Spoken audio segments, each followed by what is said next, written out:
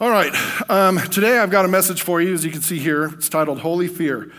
We're diving right in. As we were going over this, obviously we've been preparing for the last couple Sundays, preparing for the vision that we're casting before you guys. And God's just given me a couple different words at different times. I've shared with the staff over the past couple weeks a word that I heard that I'll share at the end of this message that just really challenged me, and I encourage our staff with it. And I really felt like when Pastor Kurt asked me to share this morning, I really felt like it was a message I was supposed to share with the rest of you guys too.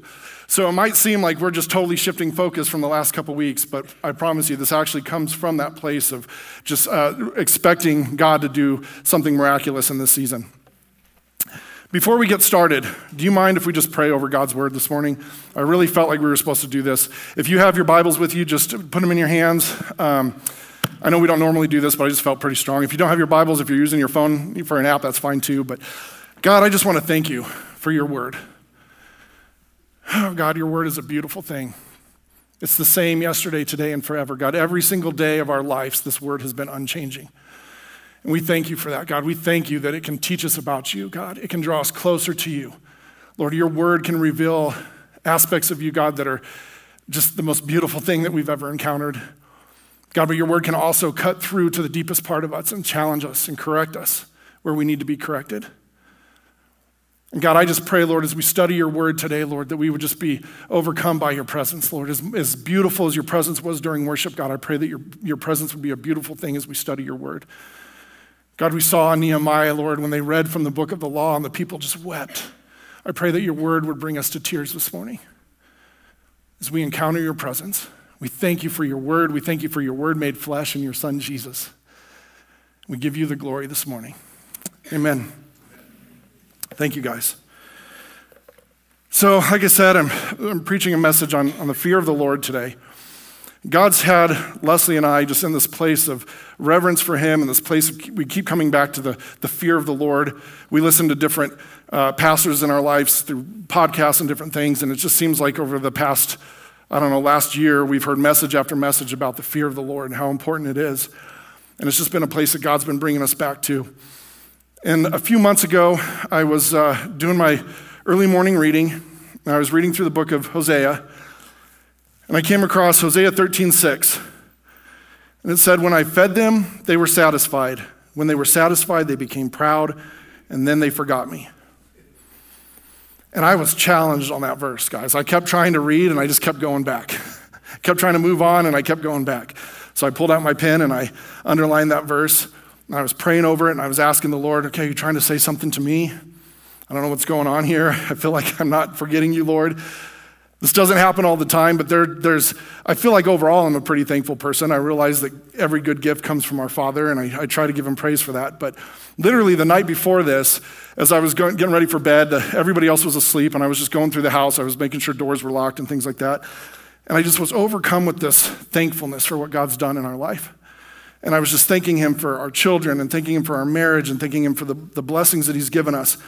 And so I went to bed in the spirit of thankfulness, and then I woke up and God wouldn't let me get past this verse about forgetting him. And I was like, man, what is going on? But I didn't feel convicted. There are times where the word will convict you, and it'll make you aware of something that may be a blind spot in your life, but I didn't feel like that was the case, but I just couldn't get past it. But I finished the rest of my reading and my time with the Lord, and I went upstairs to get ready. This was a Wednesday morning. Wednesday is when we have staff meeting. And I walk upstairs to get ready, and Leslie had just gotten out of the shower. She was doing her hair and her makeup and stuff, and she's been in this season where when she's getting out of the shower, she spends time with the Lord every morning, but then as she's getting ready, she'll just have her Bible app open and have that wonderful British voice reading through Scripture, right? And she listens to, 4 or 5 chapters a day, I think. And so I open the door right after this, and I hear this wonderful British voice reading Judges 8:33 through 34. No sooner had Gideon died than the Israelites again prostituted themselves to the Baals. They set up Baal-berith as their god and did not remember the Lord their God, who had rescued them from the hands of all their enemies on every side. Did not remember the Lord their God. All right, Lord, what are you trying to tell me? And so as I was getting ready, I was just praying over this, and I felt this release. I knew again that this particular word wasn't something that was just correcting me. But I felt like God said, I'm preparing to pour my blessing out upon City Lights Church. Do not forget me. Do not become satisfied and proud and forget me. And I was thinking about this building. Again, it's his building. It's not our building. Pastor Kurt shared the story of how we got into this building. It's been time after time again that God has just opened the door and provided the way. We have a Thursday night prayer that happens over there. You guys should definitely come. It's amazing. A few weeks ago, here we go. A few weeks ago in prayer, I felt like the Lord, I heard his voice say to me, this will be a house that ministers to me. And again, it was just this confirmation to me that if God's saying this will be a house that's ministering to him, then he's going to give us the house. He's going to get us in the doors, amen? But we can't forget him. And how do we do that? And that's what I was asking the Lord. How do we not forget you, Lord? And again, he brought me back to fear me. Fear the Lord. If you have a healthy fear of the Lord, you are not going to forget him, because every good thing that comes, you're going to turn around and take that crown and place it back at his feet and give him praise for it and glory for it. He's going to provide for us, and we cannot forget him. We must live in a place of fear of the Lord.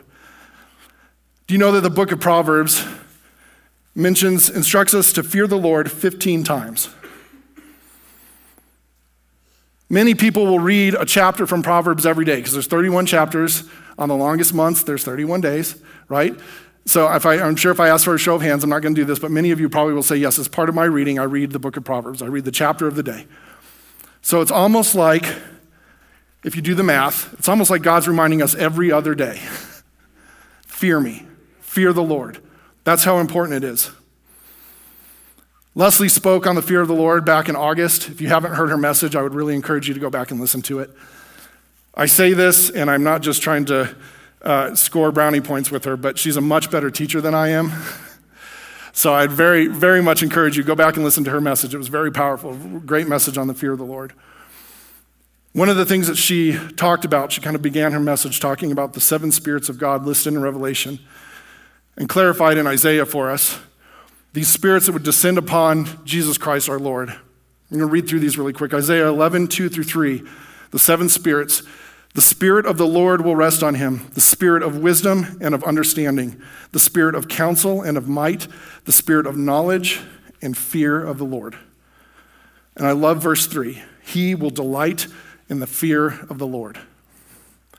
Jesus Christ, God himself, delights in the fear of the Lord.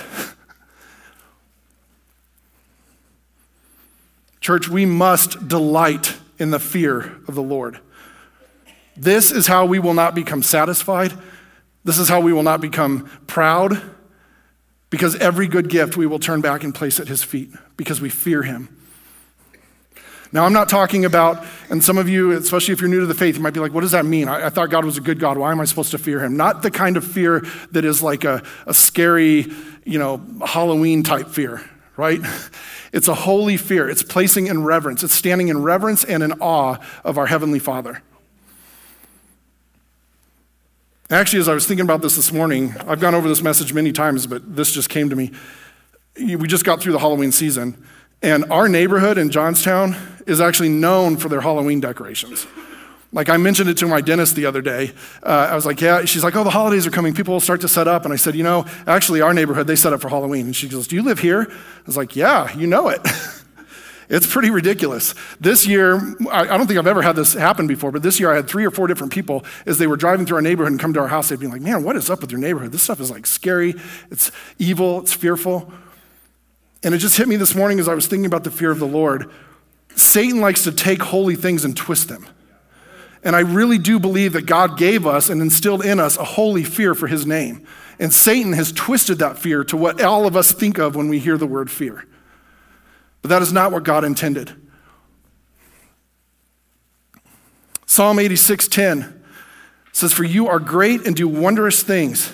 You alone are God. Teach me your way, O Lord, that I might walk in your truth. Unite my heart to fear your name. Teach me your way, O Lord, that I might walk in your truth. Unite my heart to fear your name. As I was preparing for this message, I knew right away when Pastor Kurt asked me to share, I knew what I wanted to share because this had just been a word that had been on my heart, been challenging me. But I actually actually went like 3 different ways with this message. There were 2 different times that I deleted like a page and a half to 2 pages of notes because I was heading one way and I felt like the Lord said, that's not where I'm taking you. And when I say deleted, I copied and pasted them into another document in case I had to come back to them. But I just felt like God was saying, no, that's not where we're supposed to go. And obviously this is where we end up today. But one of those points, one of the directions I was taking was really just to dive into the Word of God, to talk about the importance of knowing His Word and loving His Word. Because as we read His Word, as we know His Word, we know Him. And when we know Him, we can fear Him. Jesus Christ knew the Father better than anybody else. And He delighted in the fear of the Lord. Amen? We have to know God's word.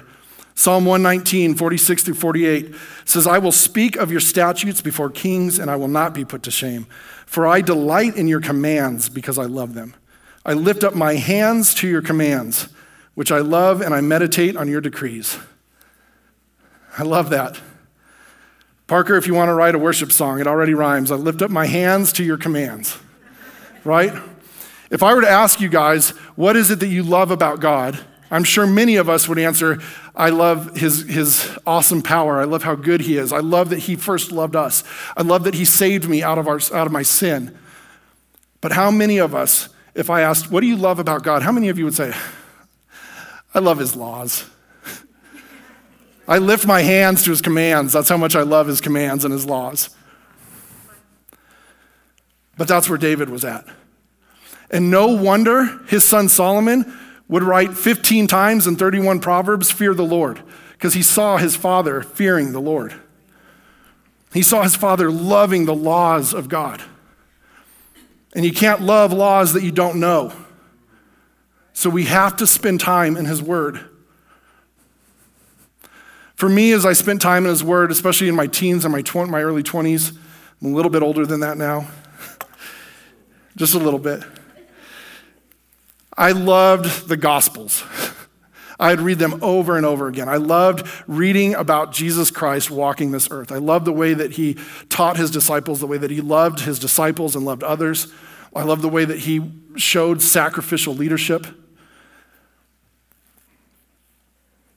Can you imagine walking this earth for 3 years with Jesus Christ as your mentor, your teacher, and your friend? Now, I understand that we have the Holy Spirit living in us, but I'm talking about literally like waking up and seeing the physical Jesus. And the things that he would teach you, the way that he would open scripture up to you, and he would say, hey, guess what? All your life you've been taught this. This is about me. And he would challenge you, and he would challenge others. I just loved that when I would read the Gospels. As I've gotten older, I still love the Gospels. But I think, especially right now, the season I'm in, I love reading the Old Testament. And I love reading Revelation. You guys probably know that about me because almost every time I'm up here, I'll share something from the book of Revelation. But I love reading the Old Testament to find Christ concealed. When you're really taking the time and you're reading through that and you're like, oh my gosh, this is a perfect picture of our Lord and Savior, Jesus Christ. Oh my gosh, God's laying this out for us. There'll be times that God will just put it on my heart as I'm reading through the same set of books that our Jewish friends will read through, that are their scripture. God, open their eyes. Open their eyes, God, to the revelation of Jesus Christ, their Messiah. But again, 3 years walking on this earth with Jesus. His disciple John, he got to experience that, right? And I love John because he says of himself, the disciple that Jesus loved. He describes himself that way. And one of those times is during the Last Supper when he says he's leaning back against the chest of Jesus, and the disciple whom Jesus loved leans back and looks up and asks him these questions, and you just see this really intimate picture of this relationship between the flesh-embodied God in Jesus Christ and one of his disciples, and how close they were and how much they loved each other. Could you imagine that level of closeness to Jesus? An understanding of his love that was so great that as he was being persecuted and ridiculed and beaten and bloodied, you stuck by his side. And as he was put up on a cross for display, you were there comforting his mother. You didn't leave him. And you watched him as he looked out over these people that were ridiculing him, and he said, Father, forgive them, for they know not what they do. And you got to hear those words when he breathed his last. He said, it is finished. And you got to feel the earthquake and see the earth go dark.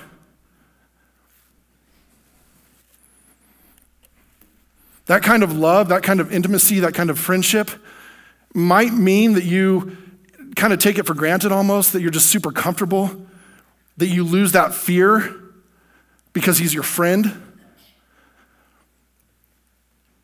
John would go on to they would try to boil him alive in oil for what he professed about Jesus Christ. But it wouldn't kill him. And so they cast him off to the island of Patmos, and he gets this revelation. Again, revelation, right? Told you I love this book. And this part, I love this, as he's getting this revelation. I want to read this from my actual Bible, not from my notes. Revelation 1:12 through 18. This disciple who knew Jesus so well, he literally was, in Jesus' final hours, he literally was laying back against his chest. And it says, I turned around to see the voice that was speaking to me. And when I turned, I saw 7 golden lampstands. And among the lampstands was someone like a son of man, dressed in a robe reaching down to his feet and with a golden sash around his chest. His head and hair were white like wool, as white as snow. And his eyes were like blazing fire. His feet were like bronze glowing in a furnace. And his voice was like the sound of rushing waters. In his right hand he held 7 stars, and out of his mouth came a sharp double-edged sword. His face was like the sun shining in all of its brilliance.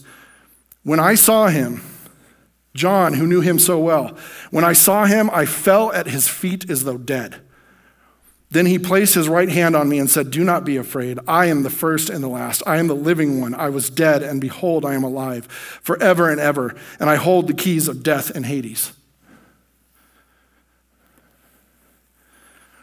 John, who knew him so well, fell at his feet as though dead in fear of the Lord when he saw him in his risen glory. I was captivated by that section of scripture there as I was studying, and so I was going back and I was reading the original Greek, and I thought, I'm going to have something amazing here to share with you guys.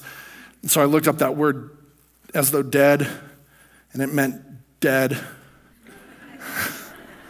Blow your mind, right? Reveals so much more. So I kept kind of looking through the different phrases there, and this one stood out to me. I fell. It's the word pipto. And there's a lot of different definitions of this word, meanings of this word. But what stood out to me here, it says to descend from an erect to prostrate position, to prostrate oneself, used of suppliants and persons rendering homage or worship to one. And as I was looking at that again, it still didn't really connect with me that was of any great importance. But then it said that this word is used 14 times. So I clicked on that and it showed the verses. And I started reading through the verses. And of the 14 times that this phrase for falling is used, 12 of them are when someone encounters the presence of the Lord. One of those being Saul on the road to Damascus. It speaks of falling down in worship. When they heard the voice of the Lord, they would fall down and worship.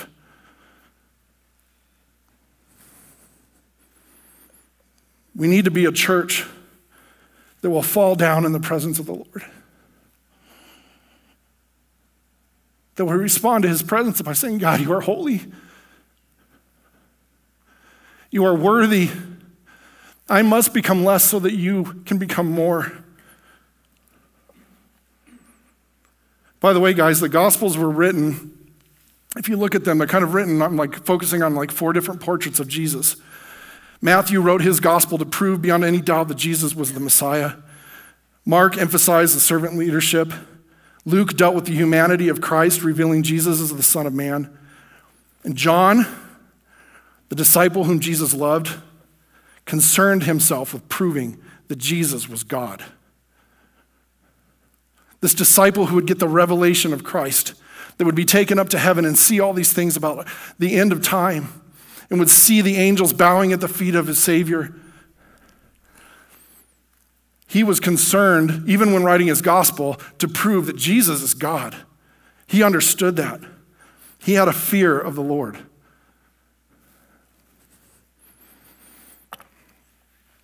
Can I share 2 stories from my life where I was really overcome with the spirit of the fear of the Lord?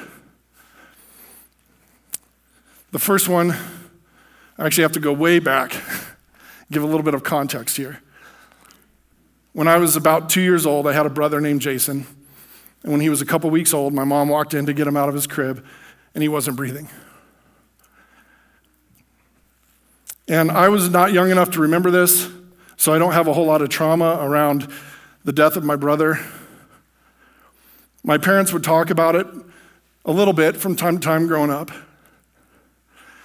And somewhere in one of the stories, I recall my mom saying that around that time, she had prayed a prayer, God, break me.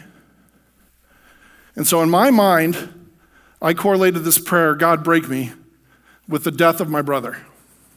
And not in a way of God being horrible or evil or vengeful or trying to prove anything to my mother. But here's what I know happened. My mom and dad would often talk about their childhood and growing up. My mom grew up Catholic. She knew of the Lord, but she did not have a personal relationship with him. My dad grew up spiritual. He grew up searching. He had encounters with Jesus when he was younger. There was a church that would send buses out into the neighborhood and pick up kids and bring them to church. And so he had encounters with Jesus, but neither one of them knew Jesus as their personal Lord and Savior. And I don't know when this happened, but I can tell you for as long as I remember, my parents have known Jesus as their Lord and Savior. So when I heard that prayer break me and I somehow tagged it with the death of my brother, in my mind, really, and in my heart, it was really this understanding of when you trust God, he will use everything for his good. Even something as horrible as the death of a son, he can turn that around and bring you into relationship with him because he's that good of a father. But it was a prayer that scared me to death.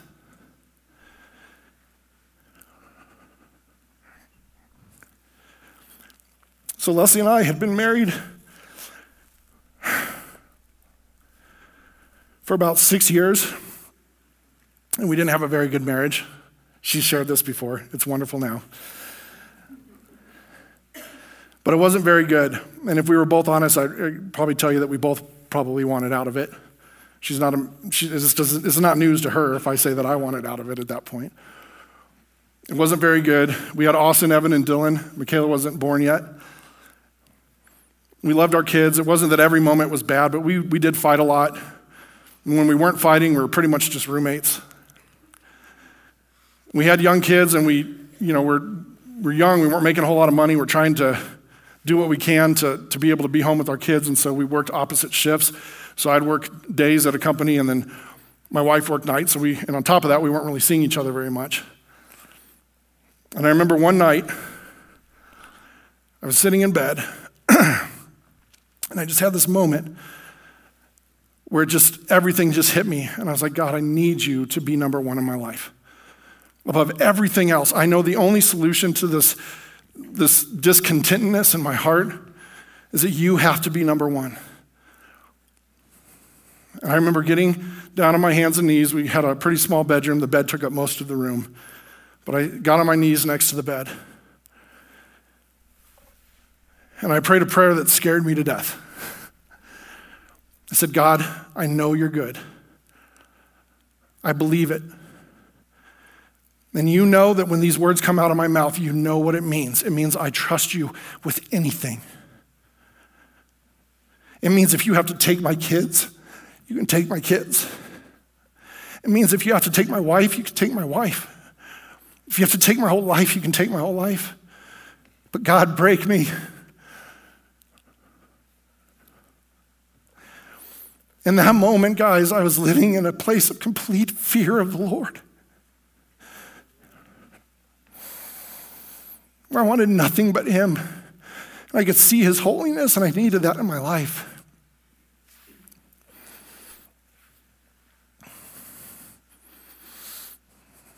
And the next almost year of my life just got worse and worse.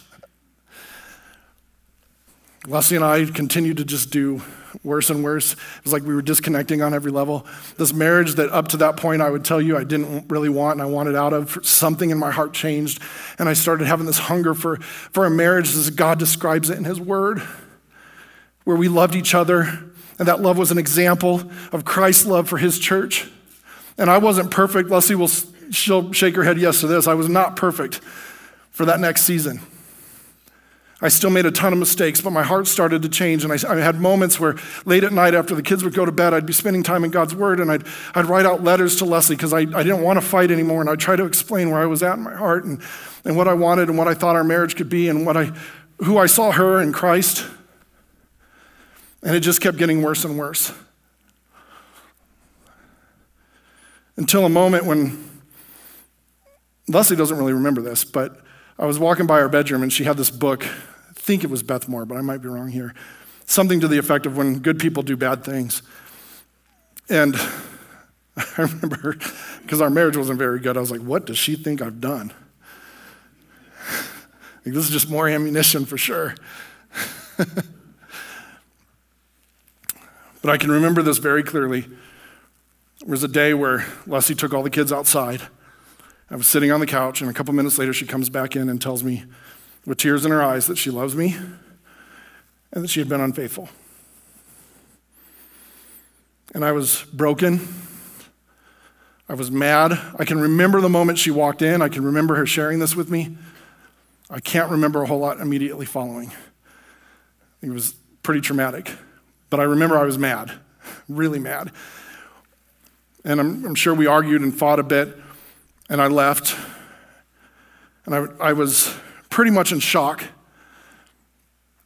and I didn't know what to do, and I reached out to a friend of mine that was a good friend of ours. Their family was a good friend of ours. We had done Bible studies together, but I hadn't seen him in probably a year plus. But I knew he was a pretty calm person, and I needed someone that wasn't going to fuel the fire in that moment. So I called him, and I said, hey, can I have coffee with you? He's like, oh yeah, I'm sure, sometime this week. I said, no, tonight. Like, I need to have coffee with you now. And he's a good friend, so he made it happen. And as I'm driving up there, and I think I've shared this part with you guys before, but as I'm driving up there, I'm in shock. My mind's not thinking, it's running all over the place. My emotions are sad and mad and sad and mad. But something rises up inside of me from my spirit. And as I'm driving down there, I start to just thank God for everything that he's done good in my life. I start thanking him for the moments in our marriage where we weren't fighting. Going back as early as our wedding day, I'm like, okay, let's start thinking of some good times. That was good. Let's thank God for that. I know your presence was there, God. I thank you for that. I thank you for our children. I thank you for Austin, Evan, and Dylan. Again, Michaela wasn't born yet, which is a whole nother story of God's faithfulness and goodness in our life, by the way. But this rises up in me, and I often look back at this and I think, I don't know how I reacted that way. It wasn't me.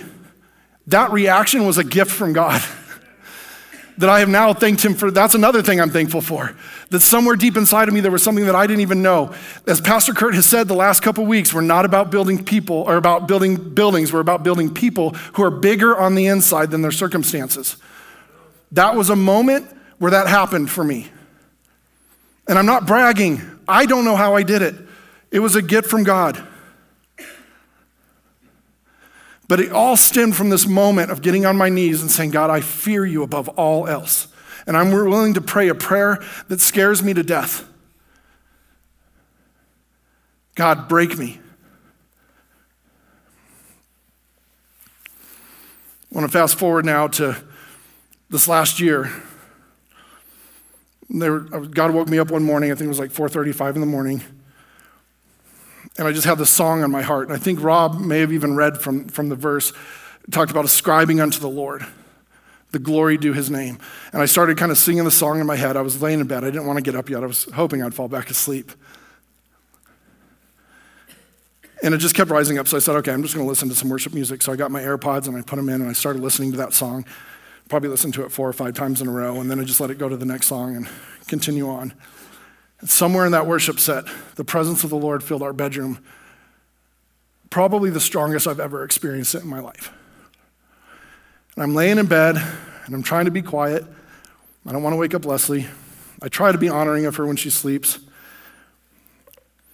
But I just start ugly crying. Like I'm shaking. You remember this? And she immediately sits up and says, are you okay? What's wrong? What's wrong? And I couldn't talk. I just look at her and I'm, Jesus. And she just kind of looks at me like, oh, okay. I know what's going on here. So she gets up and leaves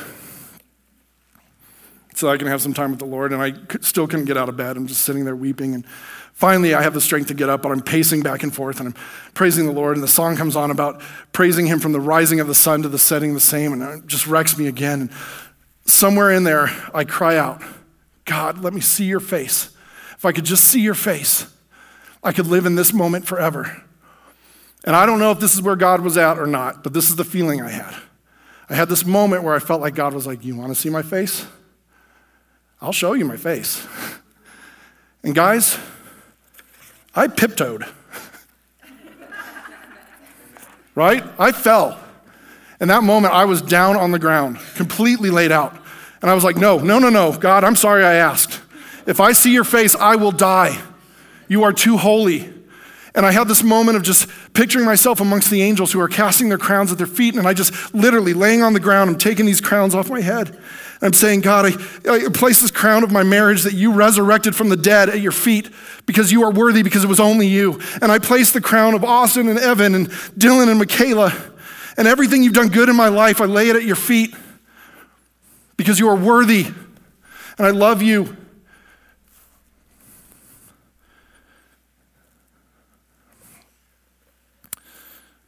I don't think I've ever felt the fear of the Lord that strong. It was the most terrifying and most beautiful thing I've ever experienced. Now, why do I share these stories with you? Because I'm hoping it can kind of take this fear of the Lord idea and contextualize it a little bit. But more, I want to encourage you, and I can tell you something I know 150% to be the truth. When you're in a place like that, there is absolutely no forgetting the goodness of God. You cannot be satisfied. You are hungry for more and more and more, and terrified as he's pouring it in. You are thankful. You ascribe everything good that's come of your life, and even the trials, you can see God's faithfulness in it, and so you start pouring those crowns at his feet. Thank you for being faithful in these moments where I was going through something I didn't have the strength to go through.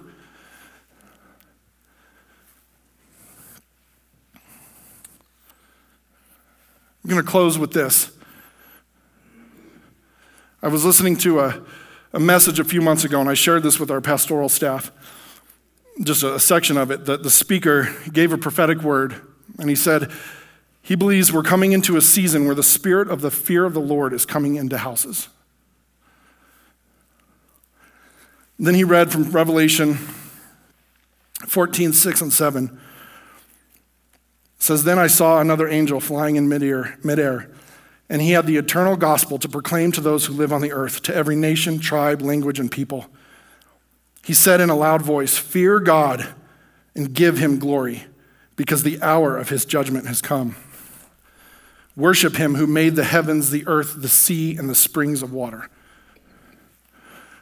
After this section, there's 2 more angels who declare some things, and then the great harvest comes. But before that great harvest, you have an angel who proclaims over the earth, fear God. It says he shouted it. Guys, my challenge to you today from that word that God gave us about not forgetting him, not becoming satisfied, is can we be a house that fears the Lord? Can we be a house that can respond in all earnesty when the angel says, fear God? We can say, we do. We lift our hands to his commands.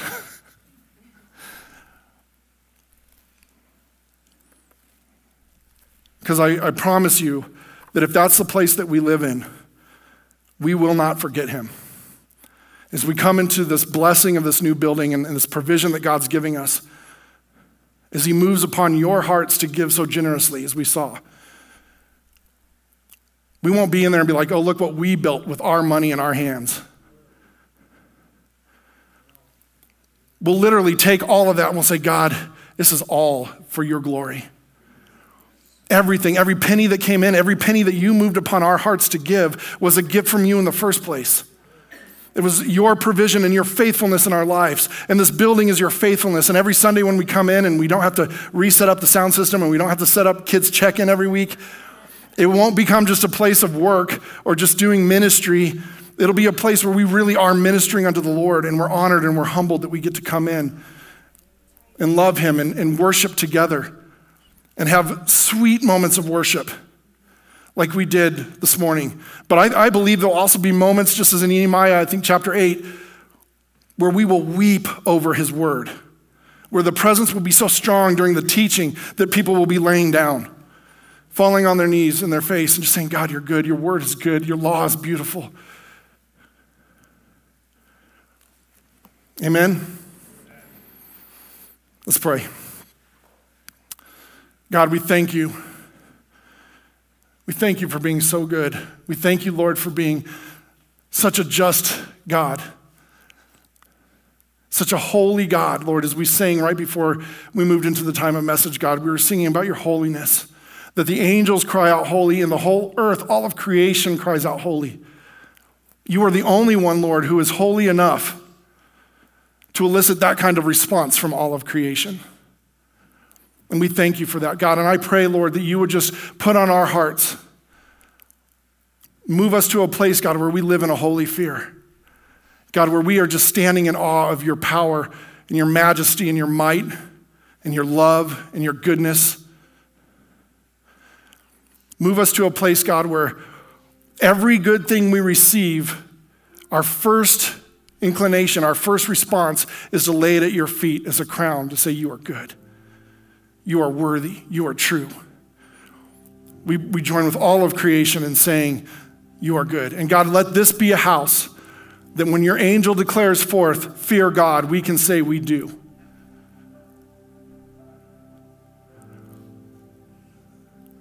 Give us a love, God, for your word. The kind of love you've given me, God, just renewed in me this last year. Where we wake up desiring it, God, we go to bed thinking about it. We smile when we hear those light pages turning because we know that we're going to encounter you in your word. Thank you for your word, God. Thank you for your goodness. Amen.